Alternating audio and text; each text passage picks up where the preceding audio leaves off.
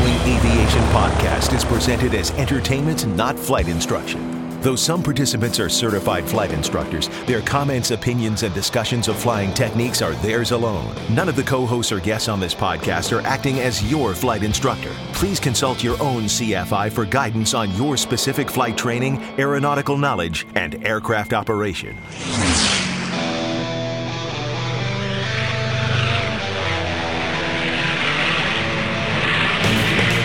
This is the Stuck Mike Avcast, an aviation podcast about learning to fly, living to fly, and loving to fly.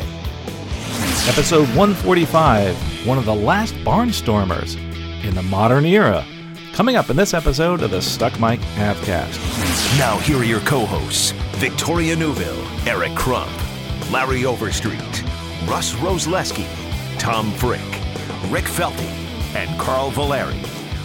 Well, folks, welcome to Stuck Mike Avcast. I am here with Dewey Davenport, one of the modern-day barnstormers. I say one of the last barnstormers, but he's actually a current barnstormer, and he is the purveyor of good folk and old times biplane rides. It's Dewey Davenport. Dewey, welcome to the podcast. Well, thank you very much for having me. You know, pleasure. It's exciting. Now, Dewey, the way I found out about Dewey, and just a little story here, is that I'm at Sun and Fun, and I started doing some searches in YouTube as far as videos, and you started coming up in the YouTube search, did a great job doing a vlog running around Sun and Fun, and I said, you know, this person is really excited about aviation. I had no idea that you did biplane rides, except I saw this little T-shirt you were wearing, and it had your Good Times logo in it. So I was like, "Good folk, and old time biplane rides." That is awesome. The people you talk to, the excitement you have for aviation is just phenomenal, and a real great testament to aviation, and also to the passion of aviation. Dewey is one of these people, and that's why we're having him on. But Dewey, You're a real honest to goodness barnstormer, aren't you? I am. I feel, well, I know I am. I started out flying a Travel Air 4000, which I still have, and I would travel around to different airports here and around in the Dayton, Ohio area, Cleveland, Pittsburgh, down in the Virginia area. And in the fall, there's a farmer that lives nearby. They let me land out in a cornfield and hop rides for about a month. So that's exactly what barnstormers did. You know, back in the day, they lived off the airplane, and the airplane lived off of them. So that's kind of how my Travel Air and myself has kind of made it work. Well, one of the things I love about barnstorming, and just in general in an open cockpit airplane, I got my first ride in a Stearman, my first open cockpit airplane.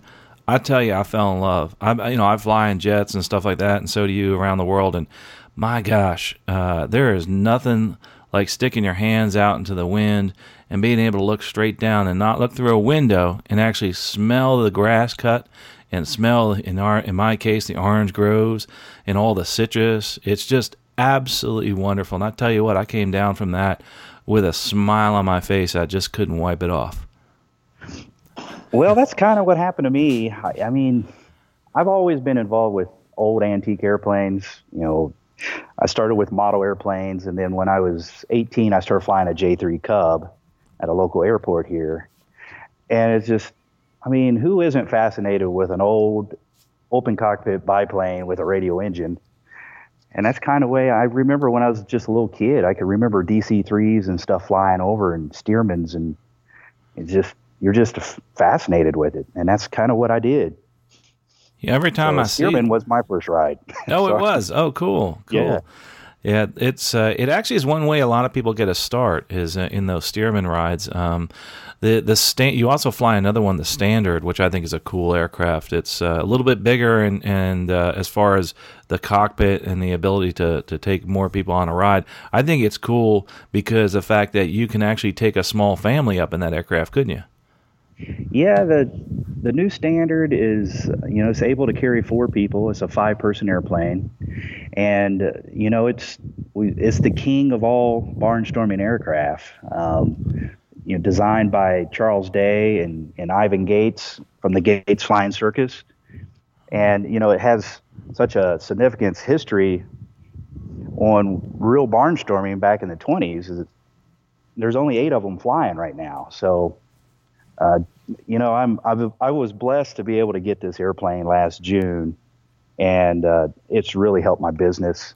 I was able to fly over 1,000 people last year. Wow. And that's a lot of flying.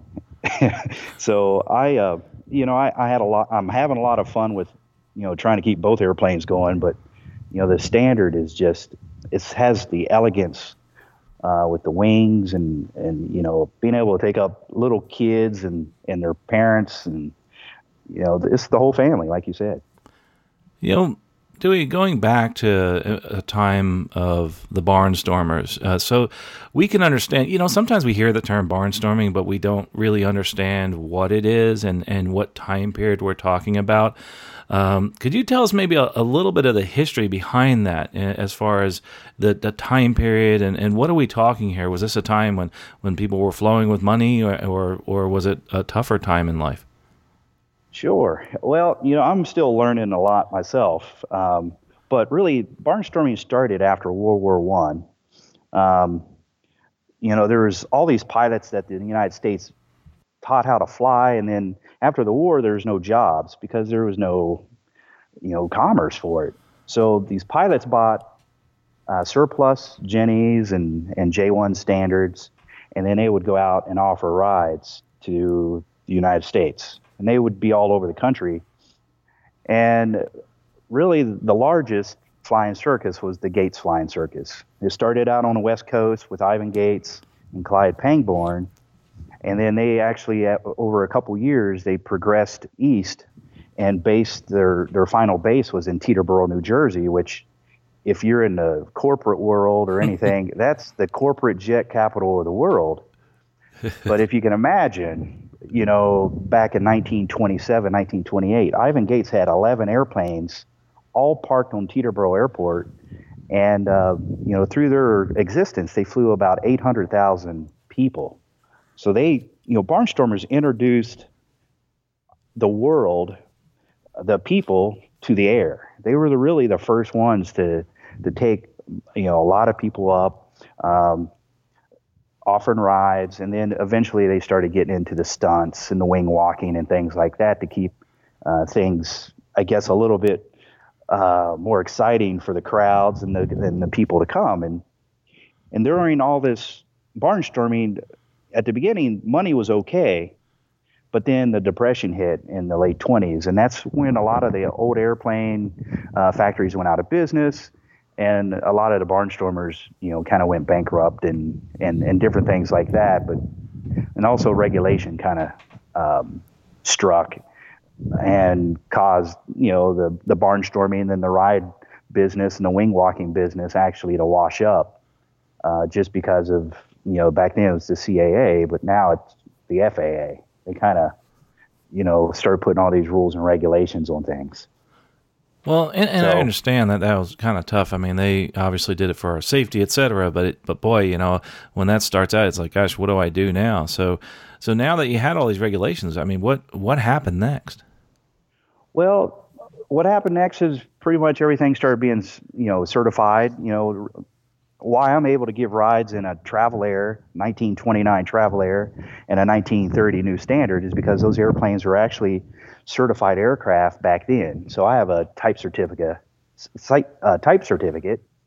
So I'm still able to, offer rides and things like that because it was a certified plane.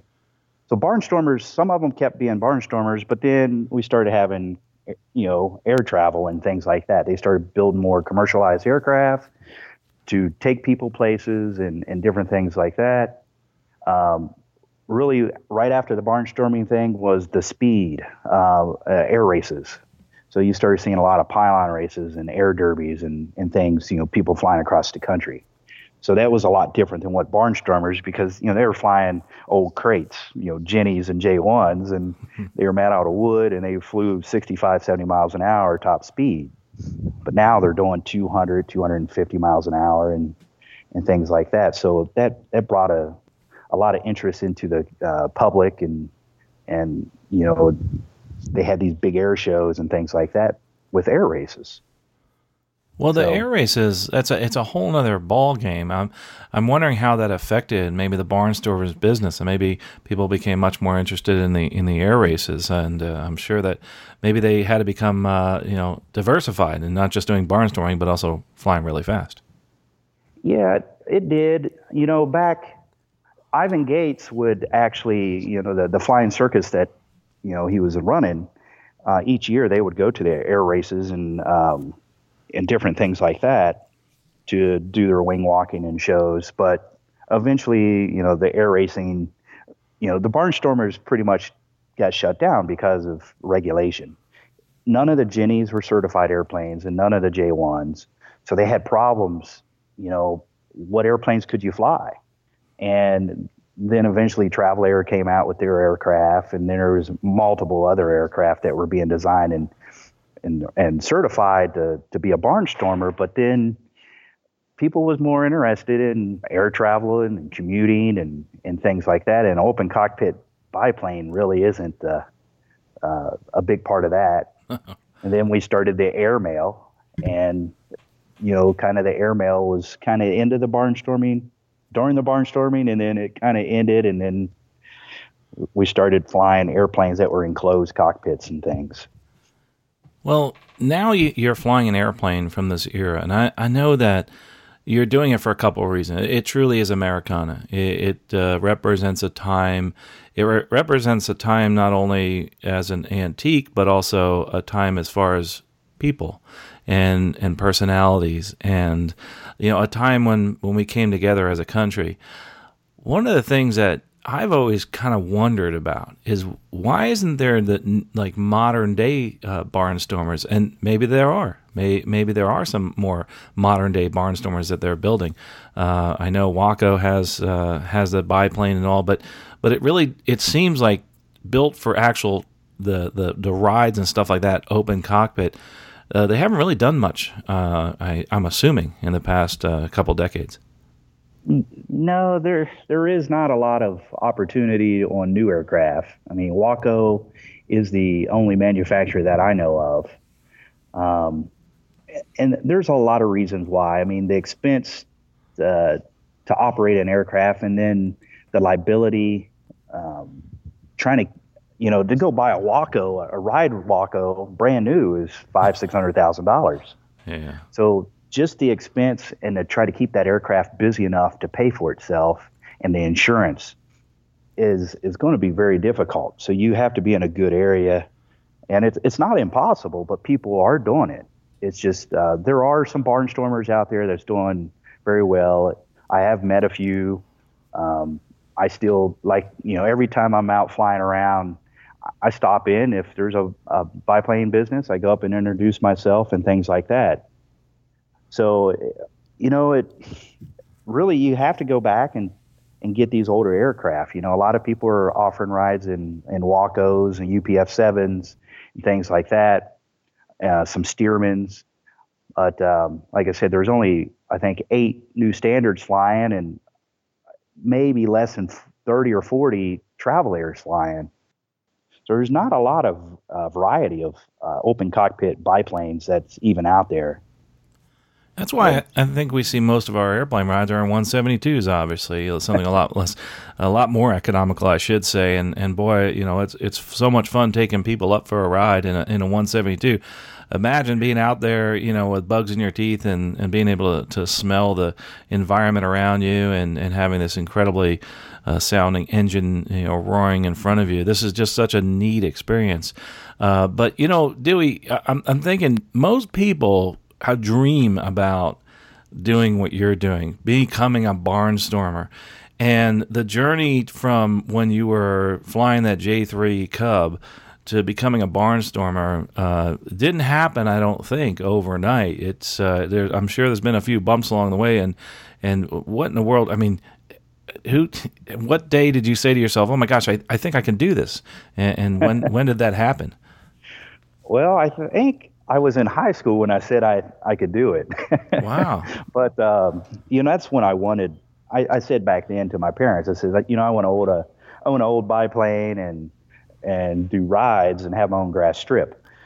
So I mean, I planned this long time ago, and then through my career, flying commercially and things like that, I've been able to purchase. I have 4 different airplanes, so I've had a Champ and I have a Pete and Pole, and I've kind of collected these airplanes, and eventually, what happened? I was a government contractor. I got furloughed from the company that I work for right now, and I went overseas and worked as a government contractor for 4.5 years. And really during that time, I've really started focusing on owning a biplane and, trying to do a ride business. And that's kind of what happened. I sacrificed a lot, 4.5 years to do it all. And when I came back, I had to, I bought the Travel Air, which I named my Travel Air Ace. And I bought Ace in 2013.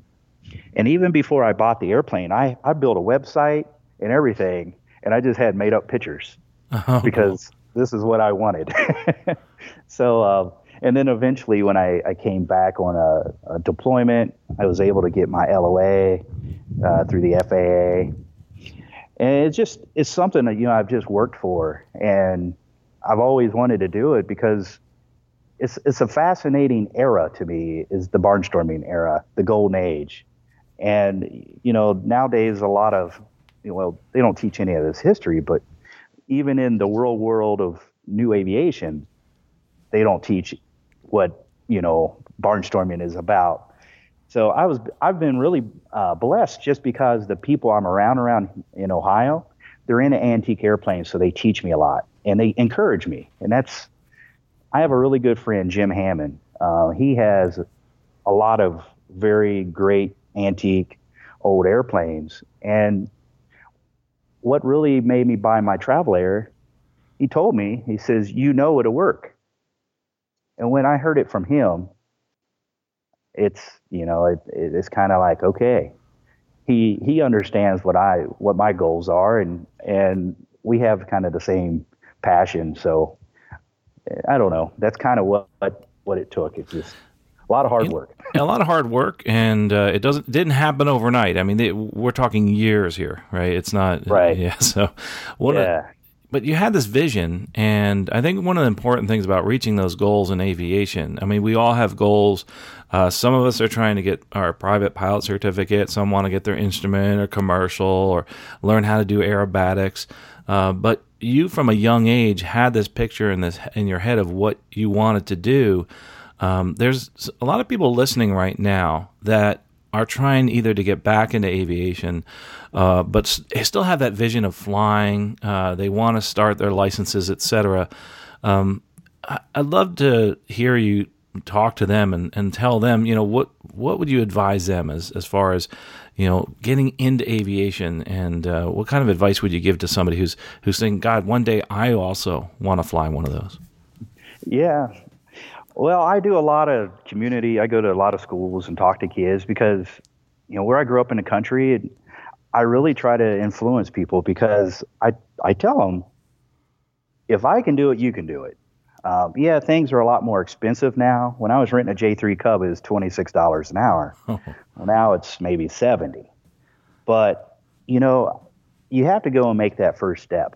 And if you want to go get your license, go out to the airport, take an intro flight, talk to someone, try to figure out what exactly it takes to move forward. And one thing I always try to encourage people that's learning, you don't need to go and rent that brand new Cirrus with the glass cockpit and the 172 with the G1000 panel. Go and learn the basics of flying in a J3 Cub or a Champ, something like that. It's going to be a lot less expensive, and you learn how to fly an airplane. And then once you get your license, and then you can go and spend an hour or two and learn this new technology. And then now you know how to fly an airplane, and now you know how to use this new technology. And it's going to be a lot cheaper. So that's what I try to do. And, my grad strip, I encourage anybody that stops by. I have a Champ. I've been flying it for 20 years. It's almost the community airplane. There's a kid that grew up in town. he got to fly this airplane for years for free. I just let him. Wow. I let him go fly the airplane, and the reason is because the farmer I bought it from, he let me fly the airplane for 8-9 years, and I never put a drop of gas in it. So I'm just trying to give back, and that's really my encouragement is just go out to the airport and talk to someone and see if you can figure out some way to talk to them. And, there's possibly grants or scholarships, depending on where you're living, that maybe possibly help you out on learning.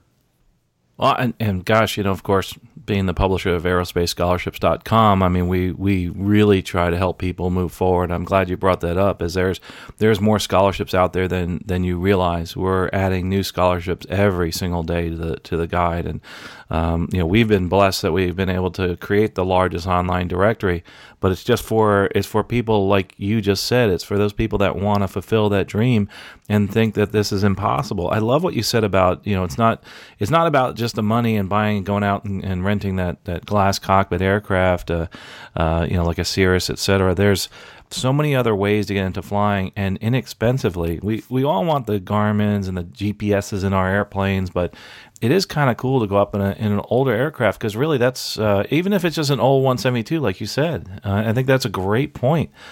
Just get up in the air. An old 172 doesn't rent for that much money. I mean, especially if it doesn't have any avionics in it. And as a matter of fact, you can buy one fairly inexpensively, about as much as a car nowadays. Yes. And that's really cool, isn't it? I encourage people, if they think they want to be in the career, I tell them go buy an airplane. Go buy a Cherokee 140 or a 172 and go get your private instrument commercial. And you can sell that airplane for the same price you just paid for it. And that's kind of what I did. I bought a Champ. I was young. I was 20 years old, I think. There was 4 of us bought a Champ for $12,000. And I was broke.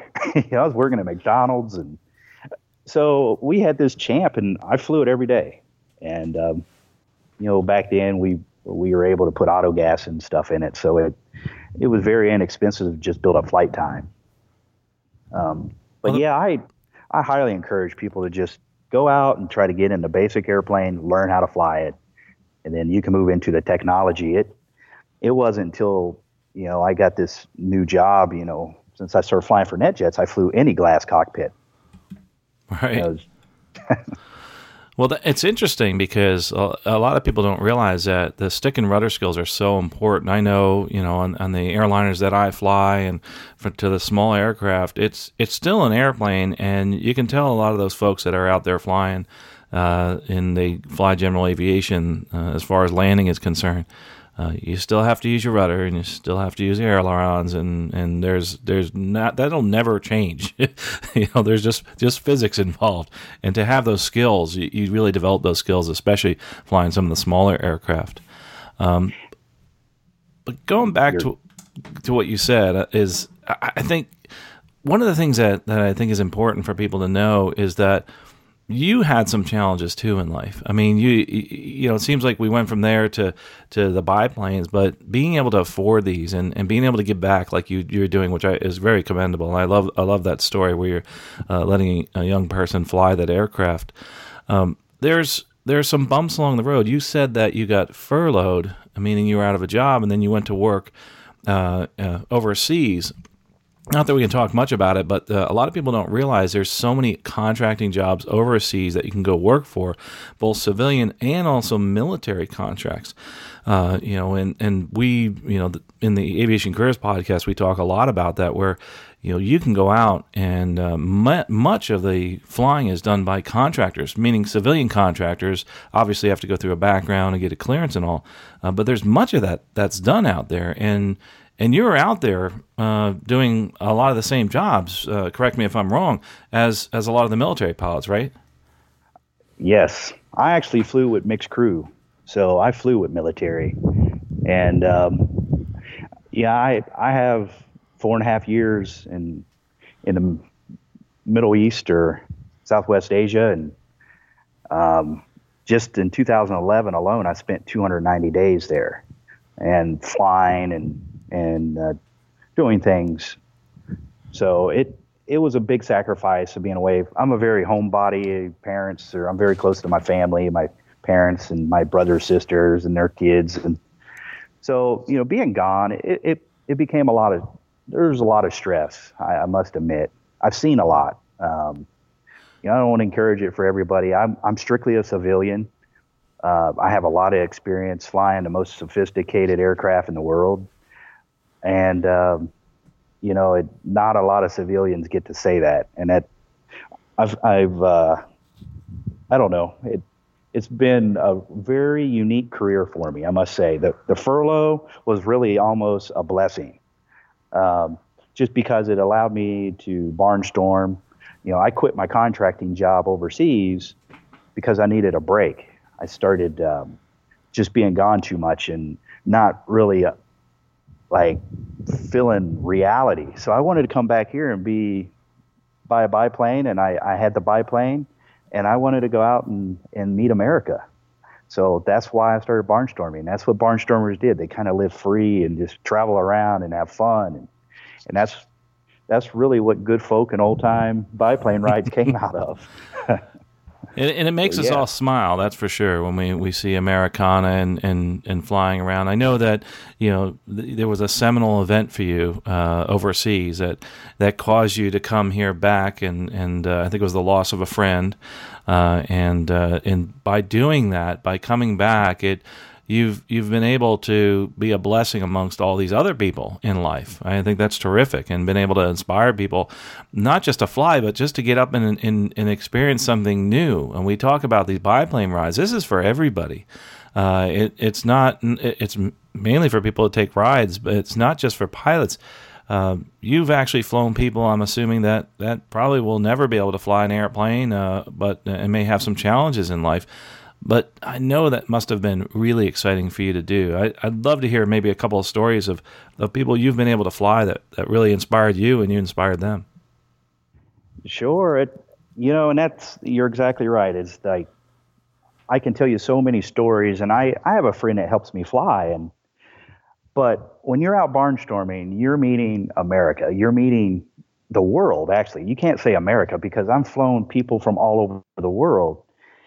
So you take a person for a ride that's 65 years old, and when you get done, they stand up in the seat and they yell back at you saying, "I dreamed about this all my life, and I dreamed about landing on a grass strip." And you did both. You took me up in a biplane. You landed on a grass runway. And I've had people crying, hugging me, kissing me. I mean, it's the Waldo Pepper. It really is. Inc. magazine did an article last May, and they contacted a lady up in Cleveland area, but I took her son, JT. And JT's a little bit younger than myself, but he has some disability where he can't walk. I'm flying the Travel Air, and she went up to my helper, my scooter, and asked, "Hey, my son's in a wheelchair. You think maybe we could get him in this airplane?" And my scooter said, "Dewey's always been able to get someone in the airplane, no matter what." So I'm busy. I'm flying at this big event. I shut the engine down, and we took 20 minutes and loaded up JT. He's never been in an airplane. He never wants to leave his wheelchair. So what we did, we picked him up, carried him, got him in the airplane. I took him for a ride, and we did everything. We did everything I would do legally, the steep turns, and I did the wing overs and all that good stuff. I gave him a good ride, and when I got him in the airplane, his mom just started screaming because she was excited and happy to see that. I was in Indiana, Pennsylvania, and flew another gentleman and his 5-year-old son, maybe, but he had cerebral palsy, and he was going to dinner with his parents and his wife, and he just come up. He says, "Can you get me in the airplane?" I said, "Sure." And he says, "Well, we're going to be late to dinner." So I've flown to Wounded Warrior events over in Middletown, Ohio, that Dave Hart puts on. It's called a Warrior Weekend. So I've been there twice, and like last year we flew 50 some Wounded Warriors and Gold Star families. And it was really cool because everyone appreciates it.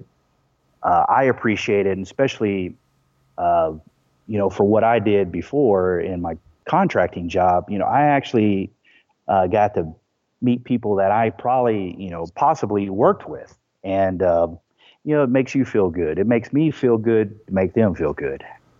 So it's not just about the money. It's about getting out there and affecting other people's lives. And doing that in your career is incredibly important, and in your life is incredibly important. That's something that you are a testament to, and I think that's terrific. Well, I appreciate it. And it's definitely not about the money because I'm not making any money. Yeah, it's don't go into barnstorming if you want to save up for that big house. Is that the advice you'll give? Well, the big house is a large tarp that goes over the wing. So it's I have lived a good life. I'm not going to lie because one thing, I did go overseas for 4.5 years, but I also had good jobs before that. And I'm single. I don't have kids. So I've always saved my money and invested it in different things. But really, that's, I was able to get a step ahead when I did do my contracting work. And it's mainly because, majority of my year, I was never home. I was gone, 10 months out of the year. You never get to spend any money. And, but yeah, it's not about the money at all, because if it is, everyone would be doing it. And, one thing that I'm doing different than most ride haulers or barnstormers is that I barnstorm. There's very few of us that really barnstorm. We go out and we fly at different airports, different events. Most people are fixed base. And fixed base is really a good thing for a biplane ride operator, but they aren't barnstormers. A barnstormer is one that's going to travel and go meet the people, go meet the world. And that's my difference. And that's why I say I'm a modern day barnstormer, because there's very few of us that really go out and really barnstorm an airplane.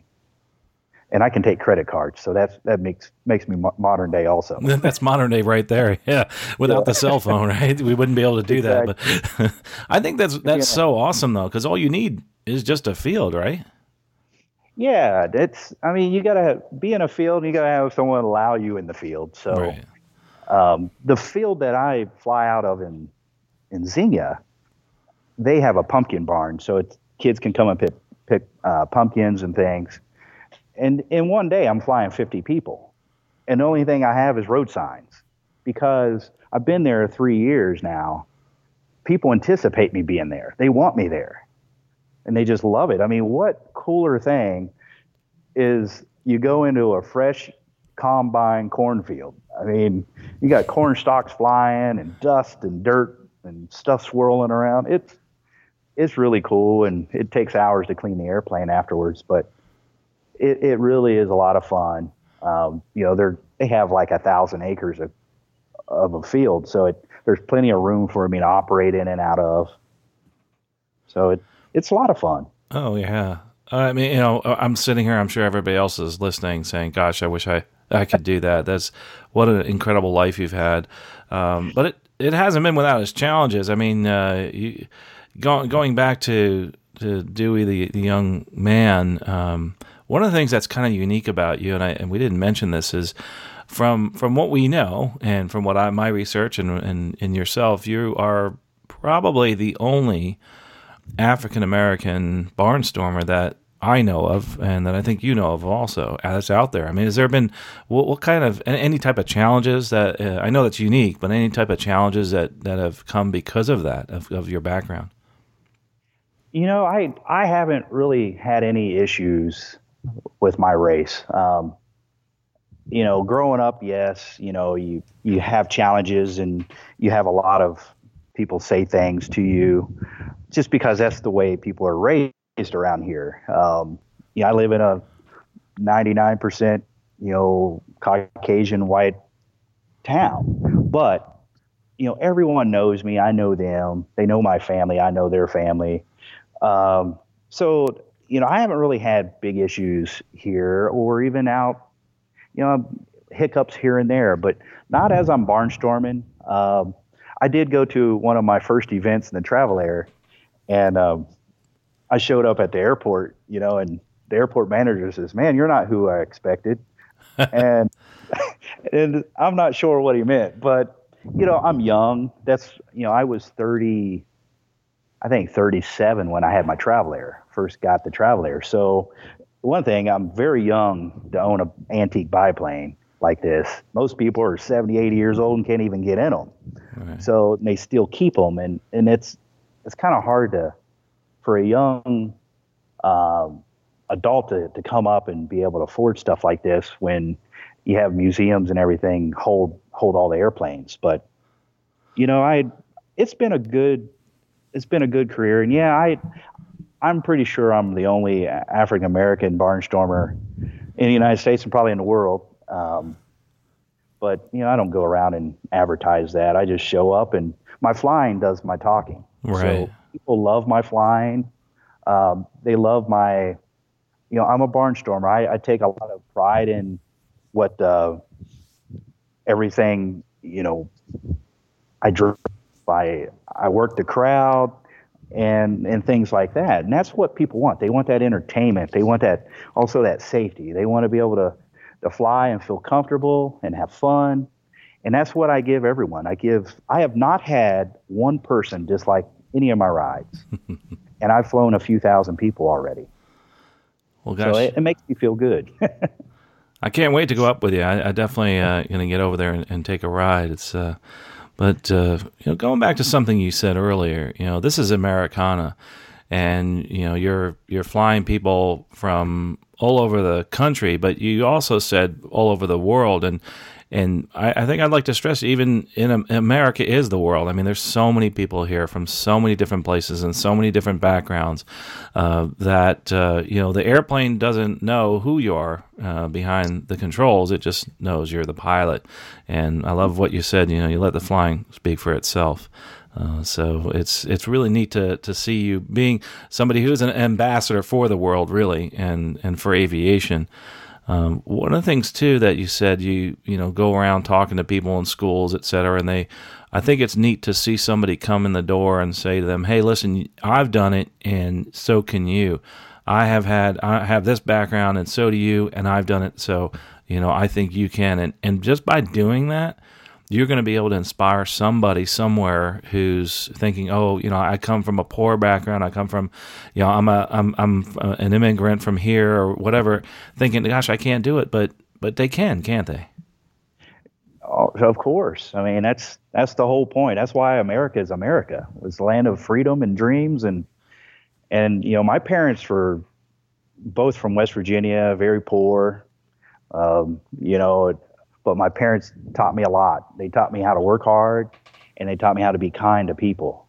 And really, I would have to say every job and every opportunity that I have received has been strictly off of opportunities that I've received by meeting people.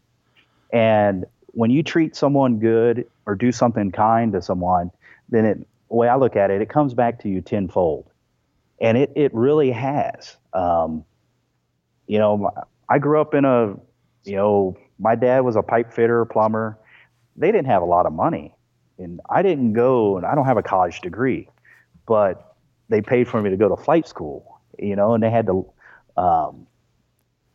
get a second mortgage on their house and things like that. So, they made a big sacrifice for me.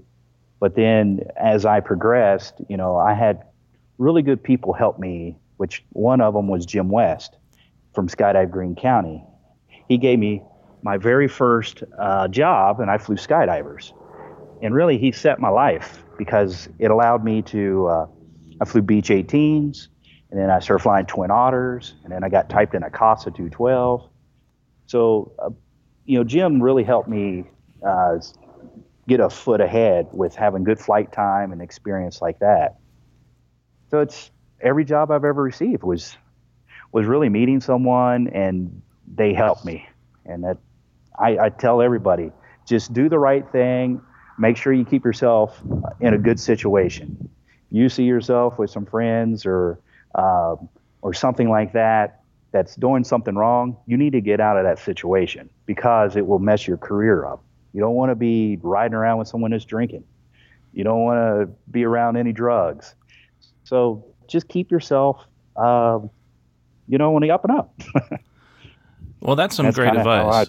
And I think that's great advice for anybody, no matter what stage of life you're in. Period. It's and that's why Dewey. I tell you, one of the things that attracted me the most to you is the fact that just your persona is somebody that is electrifying and also is inspiring to so many people. I just loved watching you walk around Sun and Fun. We never saw each other, by the way. People are thinking, Carl does Sun and Fun Radio. Of course he saw it. And we didn't see each other at all. I saw all the videos. We've passed the same booths, and I was like experiencing it through your videos, and they were awesome. Speaking of which, one of the things we have to tell folks is that you can actually you can go fly with Dewey. You can fly, in his aircraft. You do serve, I think it's Dayton, Columbus, that area, Cincinnati, etc. How can they actually find you if they want to go up on a ride? Where can they find you? Well, my website, it's gobiplaneRides.com, and which is good folk and old time biplane rides. And then, my phone number, 937-877-0837. I'm on Facebook, Good Folk and Old Time Biplane Rides. I'm also on Instagram under Good Folk and Old Time, and also Dewey Davenport. I have Twitter. I have Google Plus. I do all this stuff. It's a lot of work. I do all myself. But, my website is, you can see my schedule and my pricing and where I'm going to be. Hopefully I'll be there this year. I'm pretty busy with some stuff with work, but, that's, and then, I have a grass strip. So I'm just about 30 miles east of Dayton, right off of 35. And, you can always come out here and see the airplanes and, hang out. It's a good place to just kind of spend the afternoon and watch the sun go down. But yeah, I have all the social media outlets covered. And then you can just Google biplane rides, Dayton, Ohio, or Columbus. And I'm really the only ride hauler around. There are some other ones that's, just in the past year, there's 2 Wacos in the area, but, everyone has to have their fun also. Oh, yeah, that's for sure. Well, I'll tell you what, we'll definitely put this in the show notes, all the links to your Facebook page and, of course, your videos. I love your videos, by the way. It's kind of cool watching you at your work, both fun work, meaning the biplane rides, and your regular work, meaning your other job.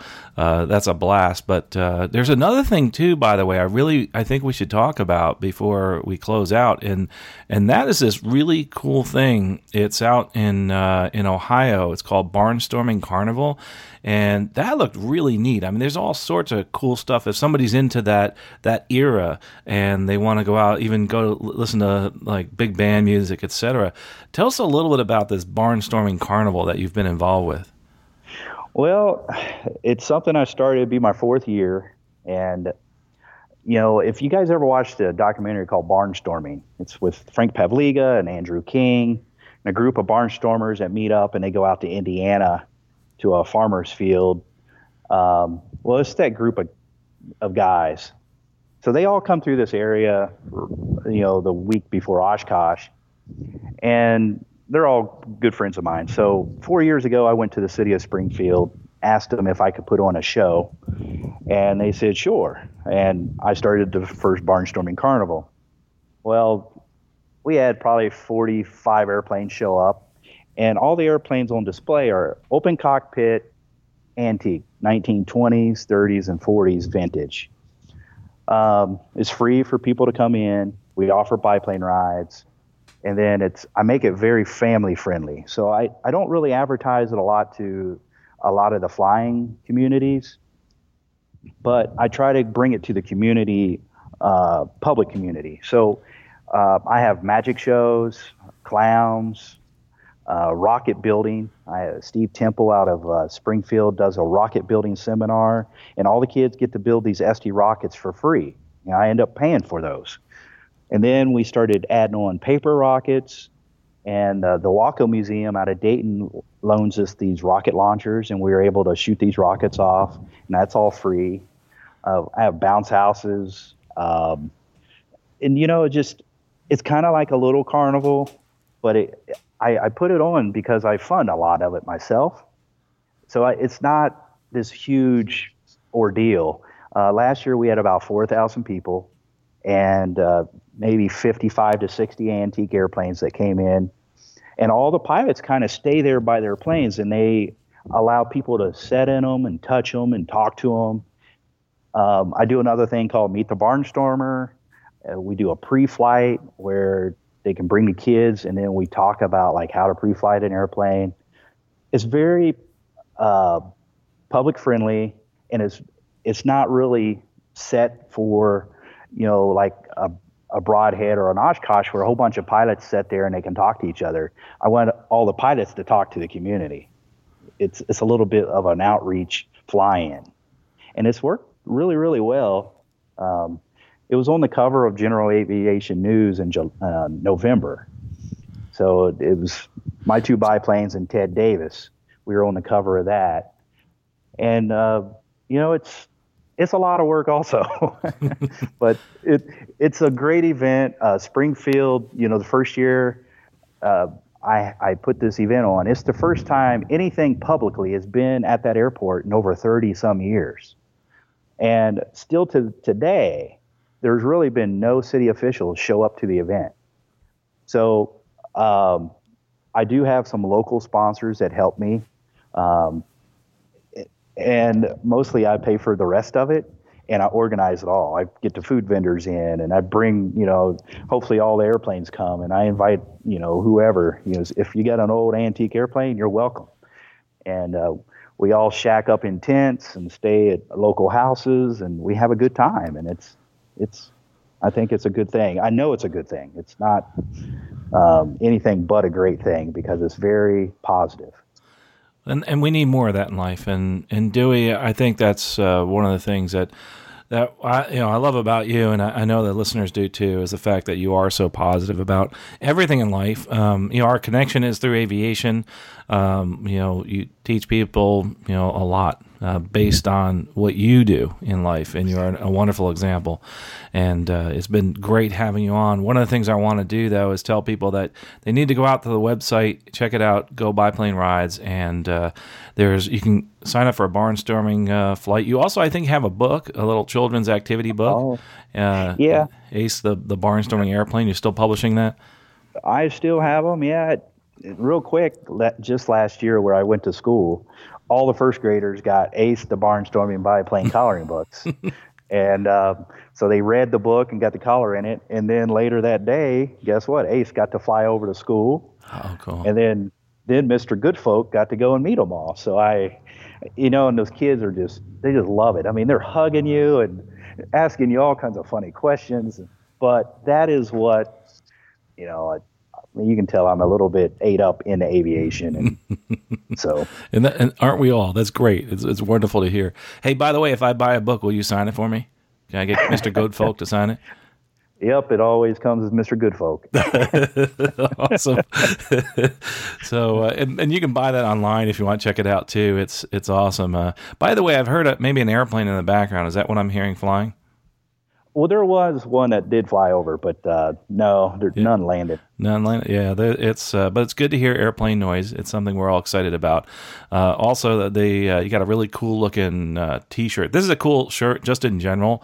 If you want a really cool shirt that has a really cool airplane on it, it's got the Travel Air on the back. Yeah, it's got the Travel Air on the back. Just everyday wearing, I think it's awesome. So I think you should check it out on the website. So that's at the Go Biplane Rides. You can get that all there too, right? I'll send you. You can. It'd be easier if you call me, but I have a new shirt out, and it's even cooler. Oh, really? It has both airplanes on it. Oh, dude, and awesome. In color. I'll have to send you a picture because it is really awesome. Cool. It has the standard and the Travel Air. Wow. Man, this has been awesome, Dewey. I unfortunately we got to close, but gosh, is there anything else you want to tell us? We got a few more minutes here as far as what you do and just where are you going to be next? What's next for Dewey? Well, YouTube. You guys subscribe on my YouTube channel. I'm trying to build up subscribing thing for my vlogs, and I'm traveling all over the country and barnstorming. I'll have some vlogs with that, and Andrew King and myself and Terry Hall, we started this series called It's a Barnstormer's Life. It's kind of like a comedy of broke barnstormers trying to make a living. So yeah, if other than that, feel free to give me a call or email me. Calling's always easier for me because I'm always on the go. But, if you guys have any questions about trying to start a business like this, feel free. I mean, I can talk anybody into buying an expensive biplane, and then you'll probably be mad at me if you go broke, but it's a lot of work. Well, we're definitely going to have to talk after this. Yeah. But yes, definitely. I really do appreciate it. Yeah, man, I tell you, I'd love to have you back on. As a matter of fact, I'd love to have you on the other podcast, Aviation Careers Podcast, because I think you're very inspirational there. So Dewey Davenport is a true modern-day barnstormer, somebody that is incredibly inspirational to children and adults of all ages, people of all different backgrounds, and an accomplished pilot, accomplished corporate pilot, and accomplished barnstormer. Dewey Davenport, you can go to gobiplaneRides.com. We'll have a link in the show notes. It has been absolutely a pleasure having you on, and we definitely would love to have you back on again in the future. All right, Carl, I appreciate it so much, and you guys have a good day, and keep flying. And keep positive. Thank you. Well, thank you. And this is, Carl Valeri here at the Stuck Mic Avcast, speaking with good folk and old times biplane rides, Dewey Davenport. Truly terrific person, inspirational. Go check out the website if you're in the area in Ohio. Make sure you go for a ride with him. Thanks so much, and we'll talk to you next episode. You've been listening to the Stuck Mic Avcast. Members of the Stuck Mic Avcast may receive compensation for products or services mentioned during the podcast. Compensation may be received in the form of, but not limited to, referral commissions, free products, or service trials. Our opinions and views are never influenced by any compensation, and you should always perform your own due diligence before purchasing any products or services mentioned during the show. The Stuck Mic Avcast is an aviation podcast and a Valeri Aviation Corporation production.